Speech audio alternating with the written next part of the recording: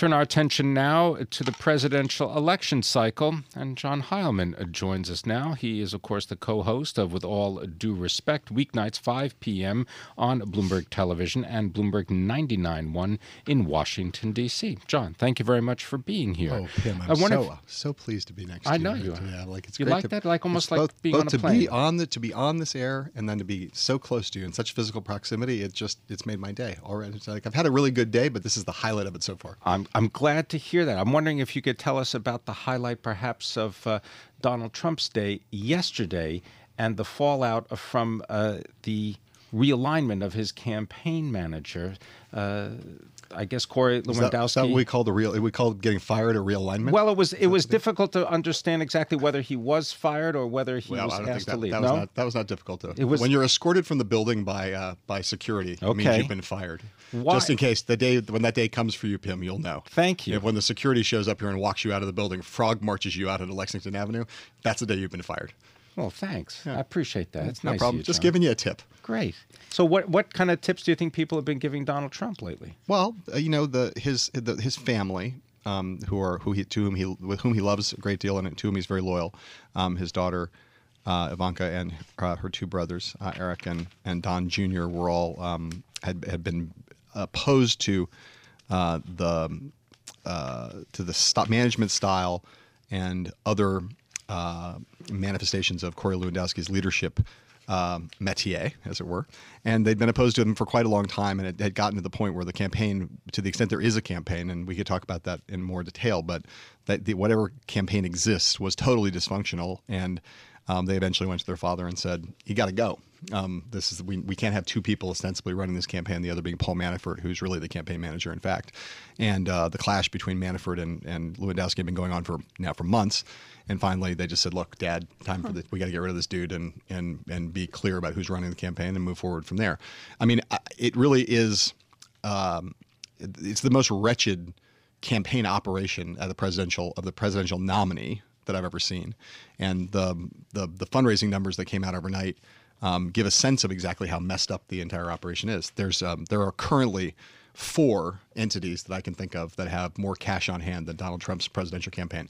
One of which is Hillary Clinton's campaign. Another of which is Ted Cruz's campaign, which no longer exists. Another of which is Bernie Sanders' campaign. Also, Ben Carson's campaign has more cash on hand currently than Donald Trump's campaign.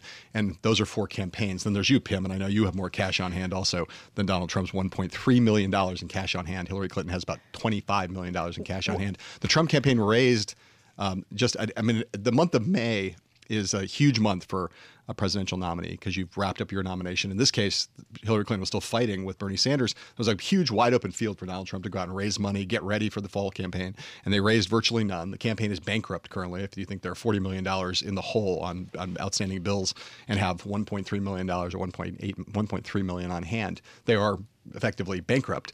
So this is a moment where Hillary Clinton is advertising, spending millions of dollars in battleground states to define Donald Trump and define herself. The Trump campaign is not on the air anywhere in the entire country. They've not run a single ad yet in the general election.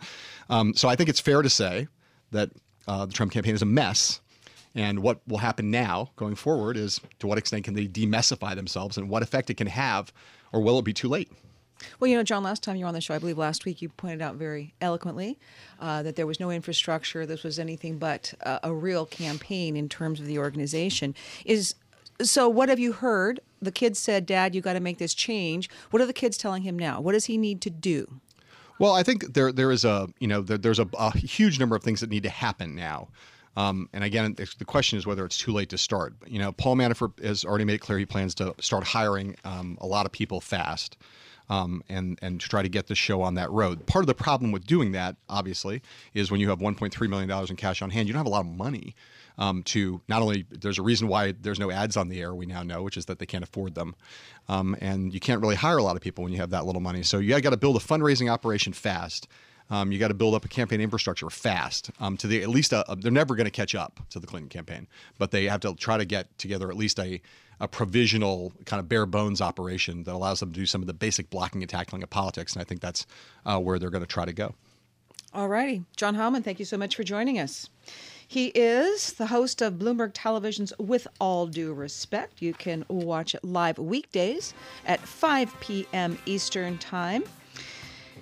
Right there on Bloomberg Television, also on Bloomberg 99.1 in Washington, D.C.